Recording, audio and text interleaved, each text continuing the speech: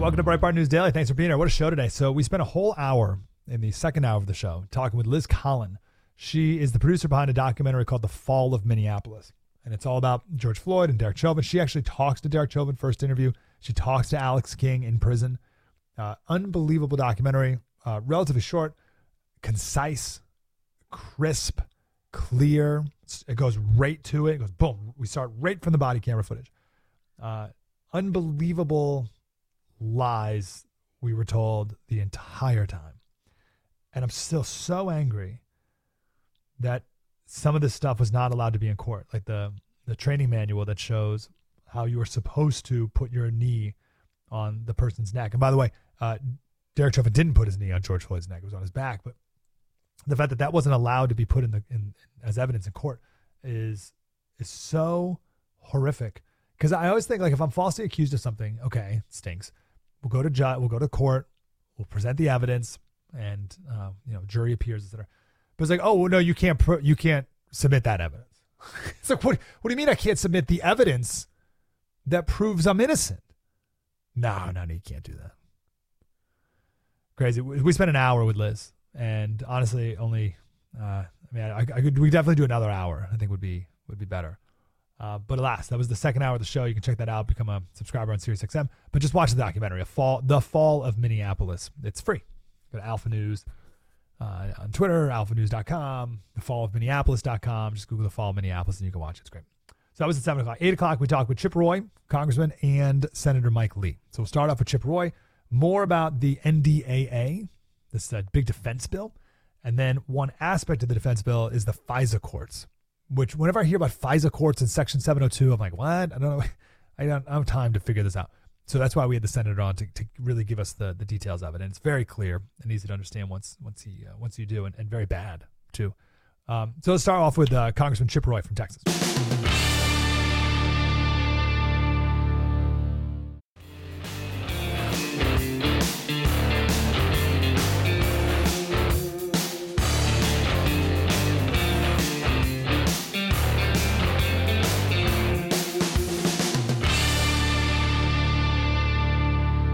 Congressman Chip Roy represents just north of San Antonio. Congressman, how are you doing, sir? I'm doing great. How are you doing? Really good. Do you know that your Wikipedia page has a picture of you without your goatee? Well, that seems to be a fail. Somebody ought to do something about that. Anything that will cover up my face as much as possible is, I think, an advantage. I've never seen a goatee, Congressman, make such a drastic difference in the way someone looks. I thought it was the wrong person. I thought it was like the last congressman or something. So that's really funny. Yeah, I'm pro goatee. How do you what is this goatee a new thing? It must be. It was a product of COVID, so I'd never had any kind of beard or facial hair. And then as we did during COVID, I was working out. We have 10 acres. I was working out on my property for couple of months while I was doing stuff, helping the constituents and restaurants that were shut down and all the garbage and tyranny of the COVID mess. And, but we were kind of confined. So I grew a beard and then decided that covering my face was a net positive for all of humanity. I don't know if you're taking votes, but I'm pro goatee, but the only vote that matters is the wife. How's the wife feel about it? She embraced it. I think it was a little skeptical at first, but got on board and so yeah, and now it's a thing, and now my political people are all like, dude, you got to keep it. So it's like your brand. I promise not to be offended, Okay. Well, you got to change that picture. That ain't gonna work. So did you get spend some nice time with Zelensky yesterday? I did not. He did not come to address the entire conference. He visited with the speaker. The speaker might have had a few people there in the room. I haven't been fully briefed, but he did not come to speak to us all. And so Mike visited with him. We saw the result. I'll give Mike credit for coming out and saying, obviously happy to visit with Zelensky, and he's the head of state, and they're dealing with what they're dealing with. But nothing's changed here. We still got to deal with the American border. And so I give Mike a great deal of credit for walking straight out and doing that. A lot of our leaders historically have not been willing to do that. If you saw Zelensky face to face and you shook his hand, what would you say to him? I would say, Godspeed, keep fighting for your people and your country. Push back, fight back, do what you need to do. But you guys have got to figure that out. And America wants to be able to support and help you.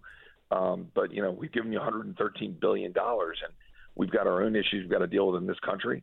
And we're working on that. And, we're going to need to see more transparency. We got to see what's going on with the dollars that are flowing into your country. Our job isn't to prop up your entire pensions, your entire government. Maybe we can work on trying to get you some more lethal aid. We're working on that, but we got to secure our border and do stuff here at home first. It'd be something in that zip code. I think Congressman Crenshaw would say something different. I mean, I'll let Dan speak for it. I mean, look, here's the thing. The world has viewed this country, our country, as an ATM for too long. I do believe it is in our national security interest to have relationships with countries, support countries that are allies against the forces of evil. I do believe that is in our actual national security interest. But that has to be checked. And in this town, the defense world, the people who profit from all of this, the people in power in the intel committees and the defense committees, they're the ones who just look at you and say, well, we know what's best. And they give you a little head pat. And if you dare stand up and say, wait a second, our country, we Americans, we need to make sure that our country is safe and secure. And right now, our military isn't where it needs to be. Our ability to defend ourselves against multi-front wars is not where it needs to be. Our border is wide open. It is exposed to people being able to come in and harm us. None of that is where it needs to be. And we need to check these guys and say, you don't get to just keep writing these big checks and grow the defense complex and continue to grow the intel world with respect to the FISA powers and surveillance powers. So our job is to check that. And so I make no apologies for trying to check that in this town. What is the National Defense Authorization Act, NDAA, that we hear all about? What is it?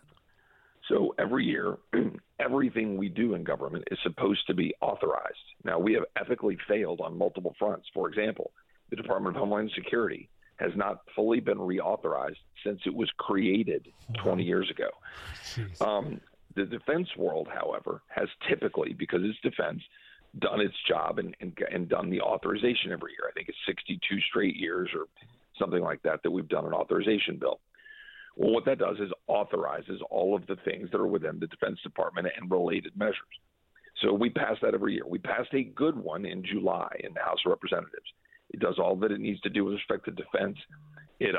But then importantly, it makes a whole lot of changes with respect to key issues that have been breaking down our military, breaking down our morale, lowering recruiting, by going in and, for example, ending the abortion tourism, ending the transgender surgeries, eliminating chief diversity officers, eliminating critical race theory, eliminating diversity, equity, and inclusion programs, ending the drag show nonsense, ensuring that we've got our military being able to be fully returned to status after having been fired for COVID shots and so forth. Go down a laundry list of things. Unfortunately, in the negotiations with the Senate, most of that stuff was punted. A couple of things were retained. Got to be fair. We got a couple of things out of that, but most of the stuff was punted. We think we should have held the line on that, but most important of all, we shouldn't have taken a bill like that and then on top of it being watered down, added to it a so-called clean extension of the Foreign Intelligence Surveillance Act 702 program that collects data, electronic surveillance data, and throw that on top of it, which means it would extend it until April of 25. The defense and intel world, they always want to get what they want. That's what's happening right now. And on this, I gave a lot of credit to Mike Johnson for holding the line and pushing back on Zelensky. On this, I just disagree with him. I would not do this. I would just put a clean extension of FISA on the floor for a couple of weeks, force judiciary and intel people in the House of Representatives and the Senate to get together and do a true reform bill. We've got a lot of agreement on that. We just need to force everybody into a room and sort it out.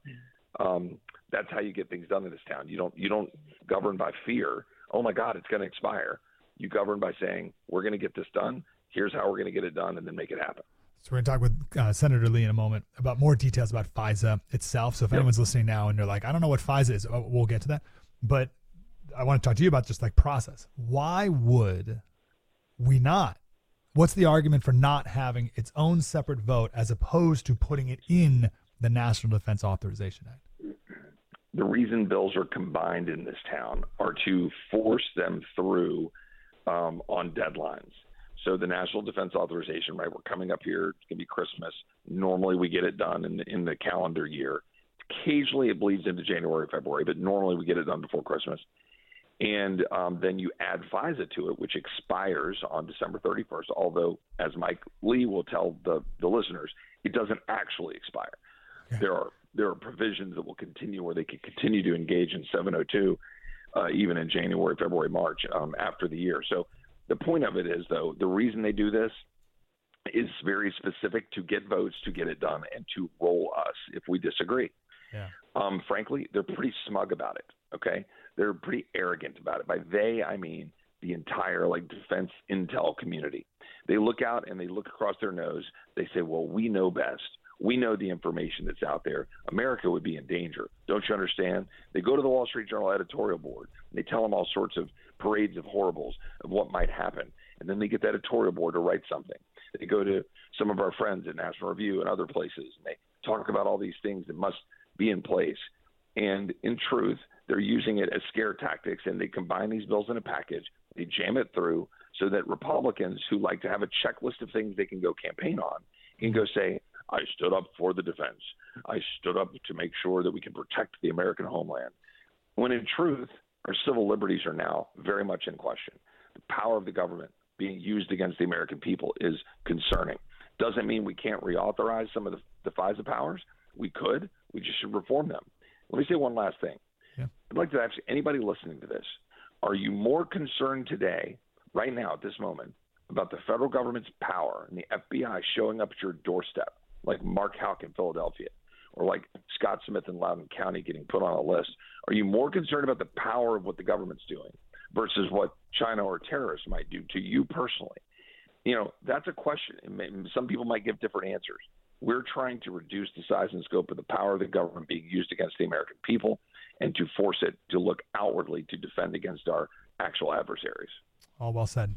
Chip Roy on Twitter, Rep Chip Roy, and you can see this nice graphic that your team made, and you have the House GOP bill and all the things the National Defense Authorization Act does. And then you have Schumer's bill in the Democratic Senate, and it does none of those things. And you're like, okay, we got to compromise, Congressman. This is how it works. You know what I mean? You got the Republicans, you got the Democrats, we come together, you get a list, you get a little of that. We got none of it. Like you said, a couple things here and there, okay. Why? I don't think the American people like being suckers and losers. And it just feels like we keep losing. Just from a pure leverage negotiating standpoint, why do we lose all the time? And in this in particular? Well, we lose because we govern by fear. We govern by accepting that we have these tough odds. How many times I'm texting with a colleague right now, literally, right before this radio show. I'll get back on. I'm sure there's more texts arguing about this. And this individual, in good faith, is saying, Chip, you don't understand, we don't have the Senate. I'm like, I know. But guess what? They don't have the House. Thank you. and that's supposed to matter, right? But yes. We always start with it. It's almost like if the people who are in Congress today had been a part of going to Normandy, right, in D-Day, and they would have said, well, but Chip, that's a really tall cliff, and there's stormy seas, and when you get to the top of the cliff, they're going to be shooting at us, and then we've got to get from there and then go all the way to Berlin. It's every reason for why you can't do something. Instead of saying, look, we've got an obligation to go do this. I'm not saying you don't compromise. That chart you talk about, and I want to be fair. I always want to be honest, right? We put a little, mark on that chart that you just pulled up. That next to DEI, right? We said, I think weak. I don't think we said no. I don't think we said yes. I think we said weak. It's because they did get a few things, right? I was just on a phone call a minute ago with someone from the Speaker's office, and the Speaker's a good man. He's got good people working for him. And that individual rattled off the word diversity was mentioned in last year's NDAA, some number, 70 times. And it's only been mentioned, 8 or 10 times in this one. Numbers may not be quite right, but something like that. Okay, that's all well and good. It matters how they're mentioned, where they're mentioned, what they're mentioned in. And you're not actually ending the programs when you simply say, oh, hiring freeze until blah, blah, blah, right? We're trying to transform DOD. And our only point here is I know I can't get everything. Okay, we may not get both abortion, tourism, and transgender surgeries. Can we get one of them? Those are kind of the big ones that people have been paying attention to. I know we can't get everything that we're going to want on every issue. But can we get, a true significant sea change where the Biden people come in and go, God, we got freaking worked on that one, Yes. Yeah, one time. Yeah, like once. Gosh, it's such a good point. All I hear about is we don't have the Senate. We don't have the Senate. It's like, well, yeah, guys. The Mayorkas vote is the same thing I heard. Well, what's the point? We don't have the Senate. Jeez. Are you going to vote, is it today, on Biden's impeachment inquiry? So I serve on the Rules Committee. We had the markup. That is, we brought up the impeachment inquiry matter in the committee yesterday, voted it out of committee. We had a thorough debate. I got into it quite a bit with some of our Democrat colleagues, making the case that I think is fairly clear for why we need an impeachment inquiry. We're bringing it to the floor today. Again, I'll give Speaker Johnson a great deal of credit for proceeding and moving that forward. I hope they're going to get the votes. We have a couple of members who are being a little wobbly about it, and we have a very thin majority, as you know. So hopefully we'll get that down and across the finish line. I think if we get an inquiry, I think then the ability to impeach goes significantly up.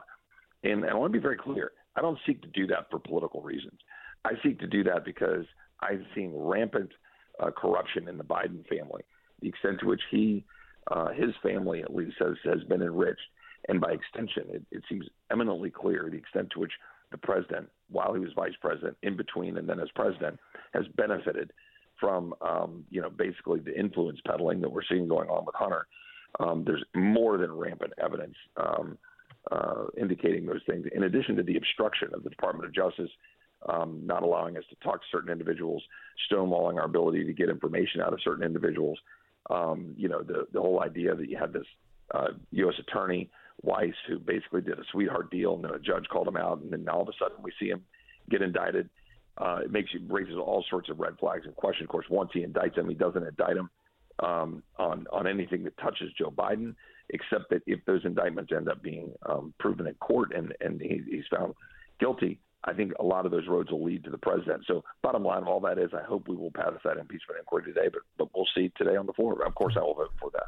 How's Speaker Johnson doing in general? Well, I alluded to it before. Mike is a good man and a friend. And he is, he has been on the job for about 45 days, right? It seems a lot longer than that. For him, I'm sure it seems like probably a year. But at the end of the day, I think there are a couple of things he's done exceptionally well. I think there's done a couple of things I would have done very differently, and I wish he had not done them that way. I would not have done a plain continuing resolution. I would have forced a spending fight that would have at least made some changes or gotten something for the deal.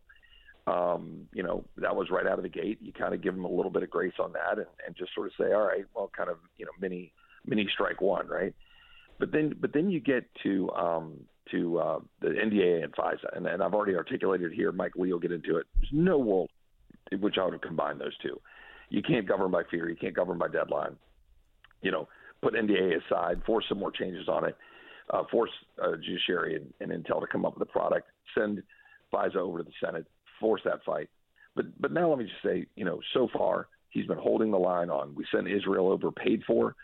We haven't given in to go over and send a clean Israel funding bill or something that would continue to rack up debt without being responsible. And he's held the line in defending Israel. He's also stood up very strongly on fighting and holding on this front on border security and not giving any more money to Ukraine on the border. Now, proof will be in the pudding when we deliver. But yesterday he also said that he wanted to keep the spending levels around 1590, which would represent a at least small cut, which is pretty a miracle in D.C. But that would also set us so we could actually go down and try to fight for some policy wins. I don't know if that'll happen, but he's saying the right things on the spending front, the border front, Ukraine front. And I always believe in trying to be very objective and fair. And Mike's a friend, and you want to give people grace, but we got to deliver. As like a floor speech I gave on the floor before Thanksgiving, name one thing we've fully delivered for the American people. It's not enough to pass things on our side.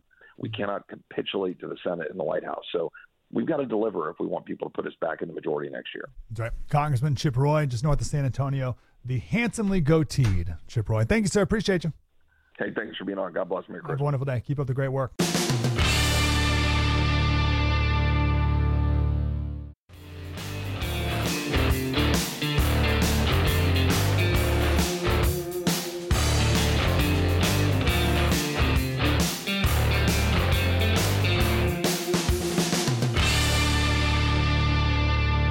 Thanks for listening to Breitbart News Daily. We just talked with the congressman. Now let's go to the senator from Utah, Mike Lee. Senator Lee, how are you, sir? Doing great. Thanks so much for having me on your really show. Good. No, really good to talk to you, and thanks for taking the time and for educating me and all of us about FISA. We've been hearing all about it. Breitbart.com's all about it. 702 FISA courts. Like, what is all this stuff? So let's start from the beginning. What is FISA? FISA is the Foreign Intelligence Surveillance Act. And Section 702 of FISA deals specifically with the interception of electronic communications all over the world. Now, as the name of the statute implies, this is supposed to be about collecting information on and from our foreign adversaries, spies, for example, in other countries who are, wanting to mess with the United States or might have information that we need to have access to. They're outside the United States. They're not our citizens. The Fourth Amendment doesn't apply to them. So we have different standards there. The problem comes in when they scoop up all these electronic communications. They listen in on phone calls, record them, put them in a database. They grab electronic communications of different kinds, text messages, emails, and so forth, and they store them in this 702 database. Sometimes what we have, rogue FBI agents who go in and just search for what information might be in there that contains communications from American citizens on U.S. soil whose communications have been incidentally collected in connection with these conversations involving foreign adversaries. And that's what we call a backdoor search. One of the main positions we've been taking is that anytime they do a backdoor search, they should have to get a search warrant. Have to get a search warrant just like anybody here in the United States does. And the law enforcement agency has to do that. And the intelligence community agencies have been pulled back aggressively on that. There are other reforms, but that's one of the more prominent reforms that we need. Because among other things, you can have what we call backdoor targeting or reverse targeting, where they, for all we know, people in the FBI could be saying, all right, American X, Y, or Z has contacts overseas. Let's figure out who he talks to overseas. Open a 702 collection program on that foreigner overseas, and then we can get American X, Y, or Z's communications. And understandably, the government doesn't want to do this, but governments never want to comply with the Fourth Amendment or other restrictions like that if they don't have to. They think they don't have to. The Constitution says they do. Yeah, it's so interesting that there's like this automatic deference that people give to the government, the intel agencies, as opposed to the Fourth Amendment, which is protecting the people. Right. You sort of gave there a hypothetical at the end. Can you give me another one or maybe even a real life example of the abuse of this, just so I can really put this in my brain properly? Sure. We've got examples of government personnel with access to the 702 database, doing things like running a search on somebody who might be about to rent an apartment or a rental property they own. We've got another example of another guy. Oh, wait, that's a real thing that's a real thing that happened? Yes, it's a real thing that happened. There's another guy who, working for the FBI, had access to the 702 database. He gets on the phone one day and talks to his mom. And while talking to his mom, he develops suspicions that his own father might be having an affair, cheating on his mom. So what does he do? Oh, of course, he queries the 702 database to see if he can figure out on his own whether his dad is having an affair. We've got other examples where backdoor searches, again, all without a warrant, have been done on at least one sitting U.S. senator, on at least one sitting member of the U.S. House of Representatives. Wow. But we're talking about literally millions these are just a few anecdotal examples of backdoor searches being done on American citizens without a warrant. This is not acceptable. This is a clear violation of their Fourth Amendment rights, and it has to stop. Now, why would those people you mentioned, or anyone listening now, or me, why would we be in the 702 database? Well, nobody really knows, first of all, whether they are, as to why anyone might be. It could be something as simple as the fact that you've got friends, relatives, business associates, or any other acquaintance overseas who, unbeknownst to you, might be somebody who the NSA and the other intelligence community agencies happens to be interested in listening to, interested in following. The people all over the world who may not even be bad people, or maybe they are, but the person in the United States talking to them doesn't necessarily know that. And that's part of what makes this so unfair. There are people out there, enemies of liberty, who are fond of saying, well, look, if you're not doing anything wrong, you've got nothing to worry about. Yeah. In all generations of humanity, that sort of thing has been a lie. But it's especially a lie. It's especially deceptive when you're dealing with a government that has literally hundreds of thousands of means by which you can be accused of wrongdoing on the books, and this vast apparatus for surveillance. And anytime you've got an enemy, even one enemy inside the government, if it's in the wrong part of the government, that person can cause you a world of hurt, immense harm, if they've got unlimited resources with which to spy on you. That's a problem. So what reform, we're talking with Senator Mike Lee from Utah, what reform would you like to see as opposed to just taking it, I believe, correct me if I'm wrong, Senator, as it is, right? Is this extension of it, keeping it the exact same way it is in the NDAA? Yes, keeps it exactly the same way it is, and it extends it until, I believe the date is April 19th, 2024. It's part of what bothers me, though. It's deceptive, because if they can kick it out to April 19th, 2024, under the intelligence community agency's longstanding interpretation, they can actually extend that even if the statute expires on April 19th, 2024. If they take the right steps a few days before then, they can extend the effective operation of 702 collection out to April 2025, past the 2024 election cycle entirely, all the House elections, the Senate elections, the presidential election. They can extend it out that far. How do we know this? Well, among other things, there's a 2017 New York Times article that talks about the fact that the intelligence community believes that what matters is that as long as Section 702 is still in effect, still good law, as of the date that the Foreign Intelligence Surveillance Court, or FISC as it's known, issues a certification. That certification can last 365 days forward, even if once that is issued, 702 lapses. That certification is in effect for an entire year. It's part of what makes this so devious. As to what reforms I want, there are a bunch of them. The most important one is one requiring categorically, you do a backdoor search on a U.S. citizen, you've got to get a warrant backed by probable cause, with particularity, what they're going after and what the probable cause is based on.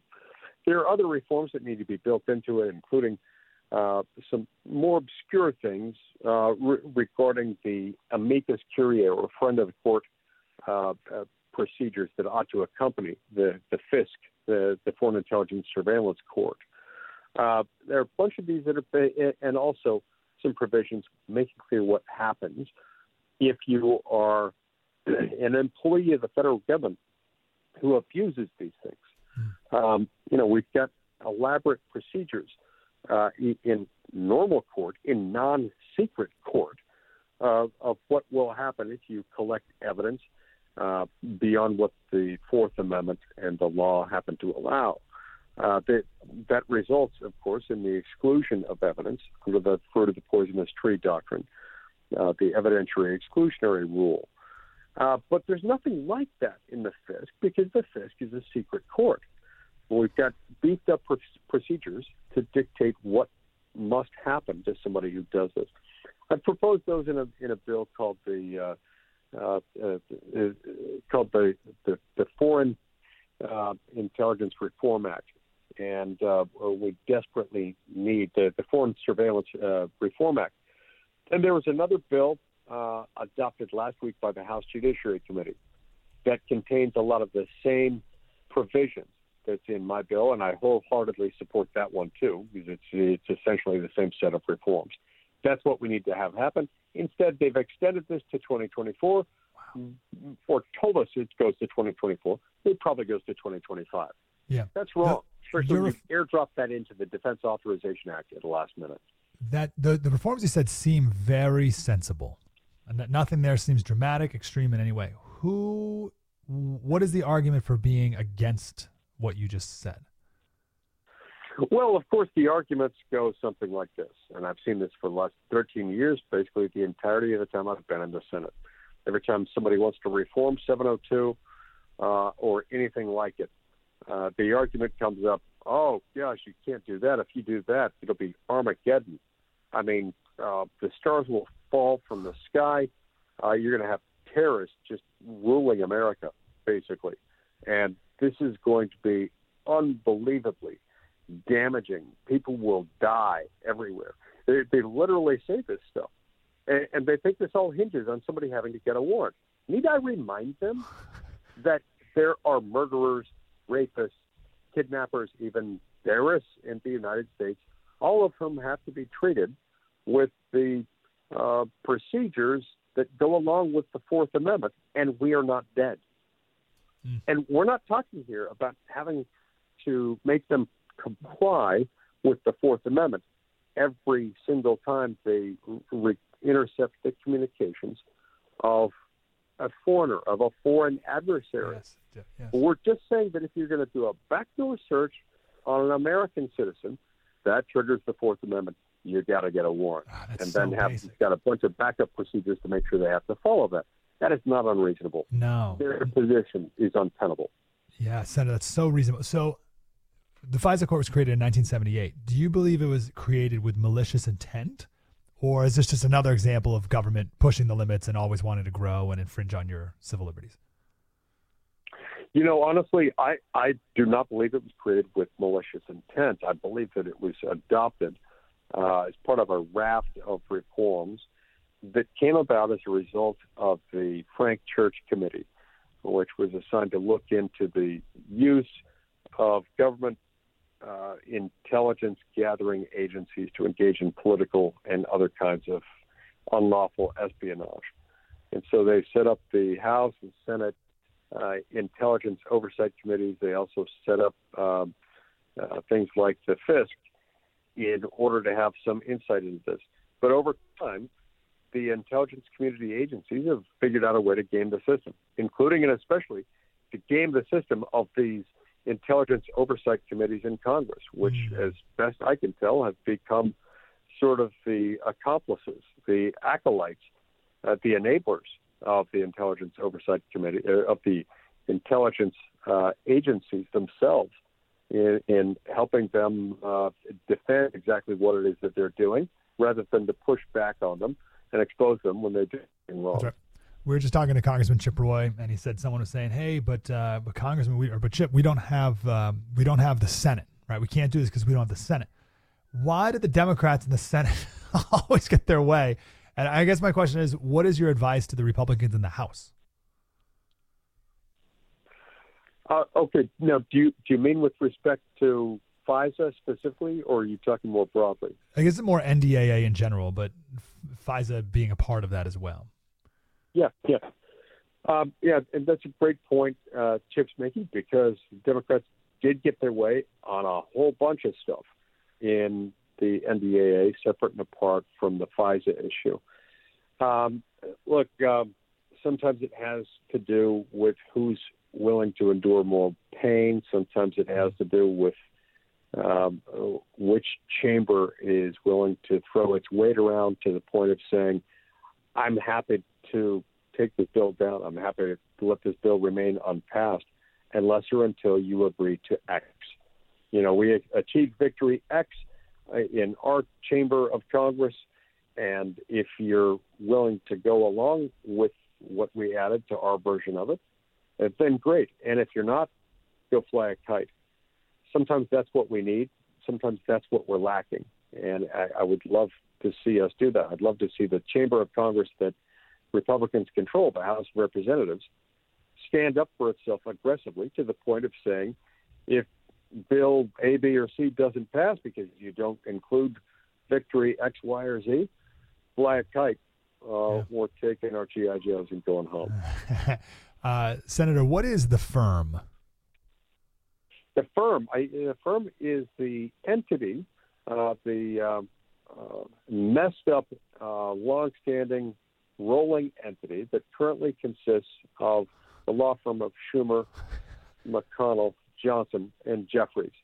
Now, as I pointed out recently in a post on X, I'm reluctant to include Johnson in the firm yet. He's a named partner, to be sure, but he's only been in the firm for a short period of time. They're not yet sure, nobody's yet sure, whether he will operate as members of the firm have in the past. But this is, of course, the top Republican and the top Democrat from the House and the Senate, is four-person named law firm.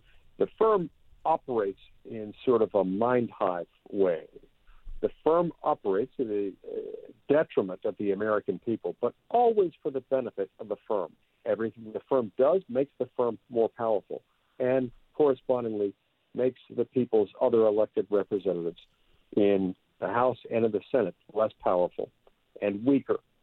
So the firm stands up for itself, looks out for itself, looks out for the power and the glory of big government, and steps on literally everyone else in the process. And I despise the firm, as you might be able to tell.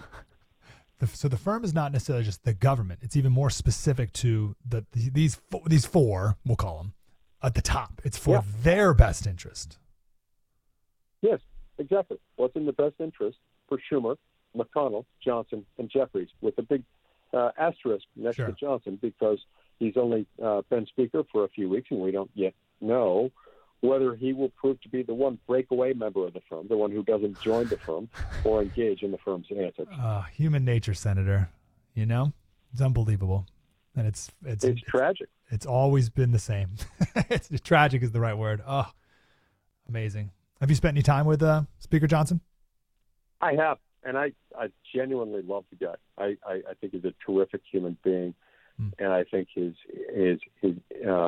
instincts as a lawmaker have been good. They've been conservative. They've been on the side of protecting the dignity of the human being, which is to say he's a fan of liberty. And that's what we need. What we don't yet know is exactly how, whether, when, to what extent, in what way, and on whose behalf he'll throw his weight and his influential power around. I look forward to further analyzing and thinking about the firm and thinking about D.C. in that way, and making sense of D.C. in that way, I suppose, is the way to do it. Senator, what's your middle name from? My middle name is Shumway, and its origin it comes from the man who the only father my dad ever knew. My dad's biological father was murdered just a few months before he was born. My grandmother remarried when my dad was about 3 years old. A wonderful human being named Wilfred Shumway. My dad called him Dad. I called him Granddad, and he's a wonderful person. That is a beautiful story. I had no idea what the story was going to be. I'm glad I asked. Mike Shumway Lee, Senator from Utah. Senator, keep up the wonderful work. We're counting on you, and we're grateful. Thank you very much. Good to talk to you. Yes, sir. Have a wonderful day.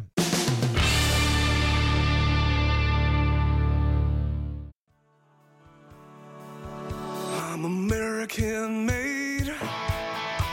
I got American parts.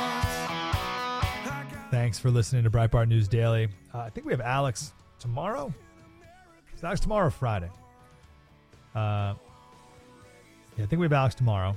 And then Marsha Blackburn, Senator Blackburn will be here at 7:40. Tomorrow, Alex at 7. Marsha Blackburn, 7:40. And then Dr. Sebastian Gorka every Thursday at 8 o'clock. Tomorrow's no different. We'll see you then. Mike Slater, Breitbart News Daily. Spread the word.